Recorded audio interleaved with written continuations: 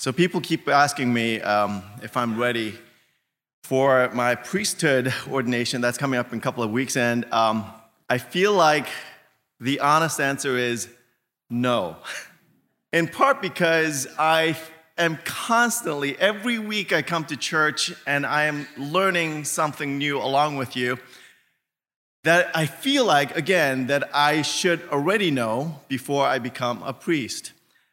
Today in particular, I was actually delighted, but I was surprised by Lisa's introduction to worship, that this indeed is Good Shepherd. It's called Good Shepherd Sunday. And I'm thinking, I didn't even realize that. But it is a Holy Spirit thing. I really truly believe that is precisely where I landed with these scriptures. So indeed, the working title of my sermon was Jesus the Good Shepherd, which at least tells me I kind of know how to read the Bible. So perhaps I'm partially ready. Whose voice gets your attention? Our daughter turned 13 this week, and it was a bit of an emotional day for my wife and me, not because we were freaking out that we now have a teenager living in the house, that perhaps too, a little bit, but because her arrival 13 years ago, which seemed like it was just yesterday, was the end of this long and arduous journey for us. Long story short, but we were married for 10 years before she was born. So she was the first long-awaited child, first grandchild for my parents, first niece for my sisters. Lucy was pretty much the center of the universe in our family gatherings. If she made a noise, everyone would jump. She could be upstairs sleeping in the furthest bedroom with the door closed with I don't think insulation is a good idea, but she could make the most delicate of gurgles and everyone would charge. My wife Esther in particular would develop superhuman hearing, as I understand that many moms do, where she could hear my daughter crying through all sorts of noise and distance. One time she called home from work to ask why I was making her daughter cry. During that period, our daughter had certainly my keenest attention. And that feels in some ways like a blink of an eye, but it also was a distant chapter in my life. But I still have voices that get my attention and in their own way make me jump and take heed. We all do. People we care for, people we respect, people with power over us, people we want to impress. I don't mean this in a bad way at all, but there is a hierarchy of attention when it comes to the voices we listen for. And sometimes, even unbeknownst to ourselves, there are certain voices that dominate our attention. And it may not necessarily be the one that you acknowledge to be the one that should dominate your attention, whose looming presence guide the narratives of our lives.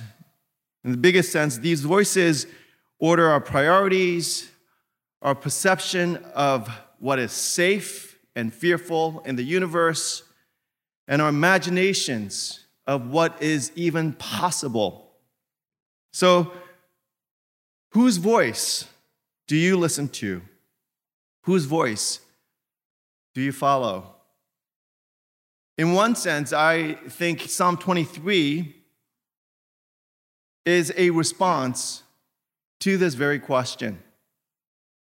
One way for me to think about this is to think about it as a response, that the psalm is a response to a prior unwritten question. Who is your shepherd? Whose voice do you follow? To which David, the psalmist, replies, the Lord. And in our text, it's written with all capital letters, which we know identifies the proper name of God, Yahweh, very specifically. It says, the Lord Yahweh is my shepherd. Not Baal, not Asherah, but Yahweh, the Lord. And then the rest of what follows in the psalm can be thought of as an exposition of this opening declaration. The Lord is my shepherd. Therefore, because of that, because I listen and follow to the Lord, follow the Lord's voice, I shall not want. Because the Lord is my shepherd, I will trust him to lead me to green pastures and to quiet waters. I trust him to restore my soul.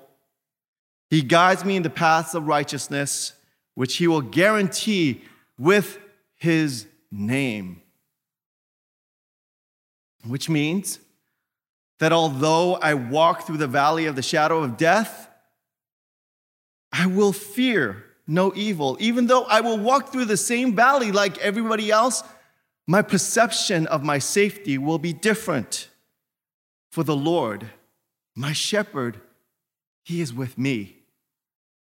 His shepherd's rod and his staff, they will comfort me. All this because the Lord is my shepherd, and I listen for his voice. Whereas other people may listen to other gods as their shepherd, I will follow Yahweh to write the story of my life, to flourish me. And in the same way, everyone who sings a psalm and declares the same will find the abundant life, full souls that we were meant to live. My imagination, my understanding of what is possible to imagine will be enlarged because of this. My universe will be transformed from one that is ruled by scarcity to one that is ruled by abundance, from a fearful place to a safe place. And my understanding of what is temporary and what lasts, what is eternal, all this will be transformed. For the Lord is my shepherd. Now, some 1,000 years later, this man from Galilee will come along, and one of the key terms that he will use to describe himself is as the Good Shepherd. Now, even a child at that time would have known and understood what he was saying by this. He wasn't wading into some discussion about agricultural husbandry. But just in case this reference to Psalm 23 and other traditions that describe God as the shepherd of his people wasn't clear, this man, who was not an actual shepherd, will proclaim, I am the good shepherd. I will lay down my life for my sheep. I am the good shepherd. I know my sheep, and my sheep will know me. What Jesus was doing was very intentionally claiming to be the good shepherd of Psalm 23 incarnate, made flesh. I am that shepherd, and now I am inviting you to follow me and listen to my voice as I guide you into this new world of new imaginations and new possibilities and new clarity over what is eternal and what will fade away. I am that good shepherd. So this is the reason why when the religious leaders confront Jesus and ask him to tell them plainly, to stop keeping us in suspense. Tell us plainly if you are the Messiah, the one sent by God to save God's people. What they're actually saying is actually quite disingenuous. For Jesus has made it quite abundantly clear already. But what they plainly want to do is to trap Jesus into saying the words, I am the Messiah, a phrase and a term that they will use to distort and misrepresent as being political. Jesus, seeing through this, replies, I did tell you, but you just don't want to believe. I think in that response, it's far more than just some clever sidestepping of the question that is being asked of him. Now, it shouldn't be a surprise to anyone that people would ask such questions. What do you really? But at the same time, already have predetermined mindsets about what they're expecting, what they're wanting to do, right? We love to think that the ideal process by which people come to decisions about important things in life is to gather lots and lots of information and then sit in a quiet room by ourselves, carefully weigh the arguments for the pros and the cons, and come to a reasoned conclusion, right? We think about that as some sort of an ideal process. We love to think that, but we also know at this point that's not how it happens. Especially if there's one thing that our socio-cultural, political climate atmosphere has taught us, it's that it's really hard to convince anyone of anything that they don't already believe, right? I know that when we say, yeah, I experienced that, most of us are probably thinking about somebody else, but I think we're supposed to be thinking about ourselves. It's really hard to do that because I'm thinking about somebody else, but I think we're supposed to think about ourselves. This is all of us. This is humanity. This is a time for us to hold a mirror. But I think Jesus' response does more than just do that, just point to the stubbornness of the human heart. Rather, for me, he sheds light on the nature of belief itself. I did tell you, but you do not believe. You do not believe because you're not my sheep. Almost sounds like a circular argument. But I think what he's saying is that we don't so much need to be convinced of the truth as much as we need to experience the truth by living it.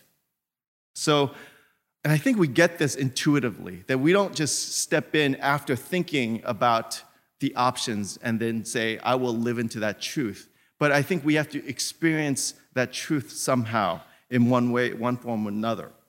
So a few months ago, I had the privilege of helping a church train their evangelism team.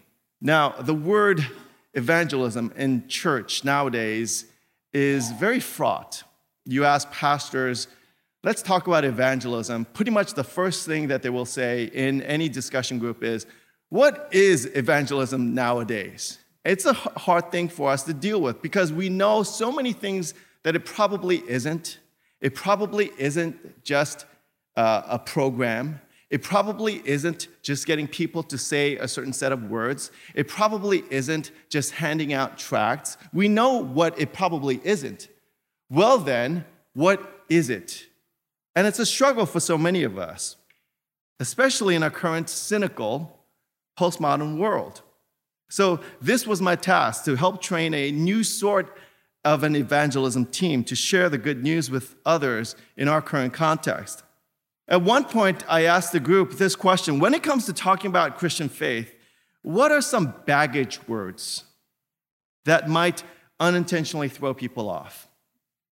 What are some words that people, maybe you have no baggage about it, but people outside of actually the actual faith might consider as baggage? Immediately, people started yelling out words. Church. Sin. The cross. That's a baggage word. Jesus is a baggage word. People are okay with God, but not with Jesus. Bible. I filled an entire whiteboard full of these terms, full of these words, in probably less than 5 minutes. You get the idea. I asked them then,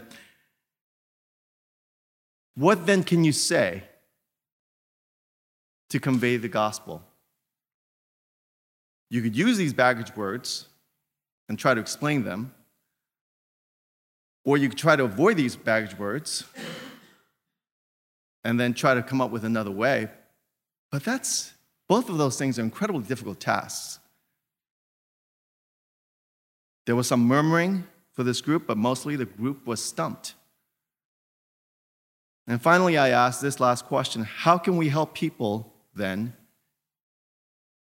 experience Jesus? Not tell them about Jesus as much as experience Jesus. And then something triggered. The group came alive again. Hospitality, compassion, service, real friendship offered without strings attached, empathy. It's not that our convictions aren't important. I am a word person. I need to write down everything that I really think before I feel comfortable with what I really think. But rather that our experience of these truths, of these convictions, are meant to be embodied, incarnate, word made flesh in the following of our Jesus Christ as our good shepherd, as we live out this life in the abundance of his grace. And that, I believe, is evangelism. That, I believe, is the mission of the church. And I think that's what we're called to do, to live this out. The Lord is my shepherd. That will help others to see for themselves that indeed the Lord is their shepherd as well. Not to convince them with words, but to let them experience the goodness and the joy and the flourishing that happens when we follow this truth. I love the story of Tabitha that we read from Acts 9 today. Just to refresh your memory, she was the disciple who lived in Joppa who had recently died. She was beloved, known for her care for the poor and the marginalized. So when her community finds out that Peter is a nearby town, they bring him to her, hoping against hope that he could do something to bring her back to life. But there's this incredibly beautiful scene that's described here, that when Peter arrived at the house where Tabitha was lying dead, upstairs she is lying dead, that he is surrounded in this house by all these widows who come up to him as a witness of the truth that Tabitha lived out, showing him the robes that she had made and bought and gave to the widows who we know to be the most marginalized in this society, and the clothing that Tabitha had made for them. And Peter brings her back to life. It is an amazing story. Now, to be honest, I got to tell you, when I saw that story in the context of these three stories, I was a little bit thrown off. I was like, I know what to do I see the connection between Psalm 23 and John 10, but what do I do with this story? It almost kind of is a distraction. I was kind of hoping that you guys would not remember that we read Acts 9. It can be read as a story of God being the good shepherd, fulfilling his promises to give eternal life to the sheep. But I think the better way for us to deal with this and to understand this passage is to see her life as someone who incarnated the confession, the Lord is my shepherd. For as she followed the good shepherd, she began to take on the characteristics of the one she followed. The descriptions about her is a life that has lived into and has flourished under the declaration that we find in Psalm 23. And so it would be that we're told that many in Joppa would come to faith because of this incredible story. And again, I like to think that it wasn't just because of the amazing resuscitation that they saw, but rather the life of this saint.